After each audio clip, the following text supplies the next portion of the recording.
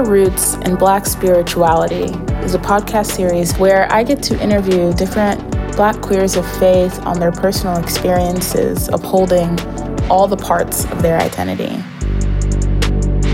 My mother and my father are now like inactive members, which again makes it sound so culty because like, how is this spirituality? Yeah. Like, why do you have to be active or inactive? Like, can't you just like praise your God or believe your, you know, whatever your belief system is just to yourself?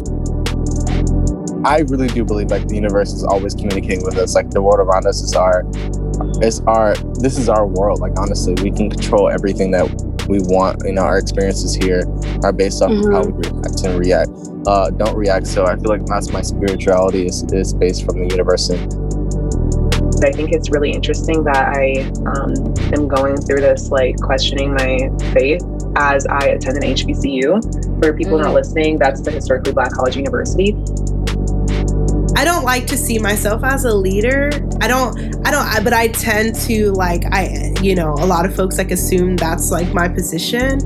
I don't feel like that's like that's for me, you know. I think I'm very much so want other people to be in the center. I want to find ways to uplift other people before my own, you know.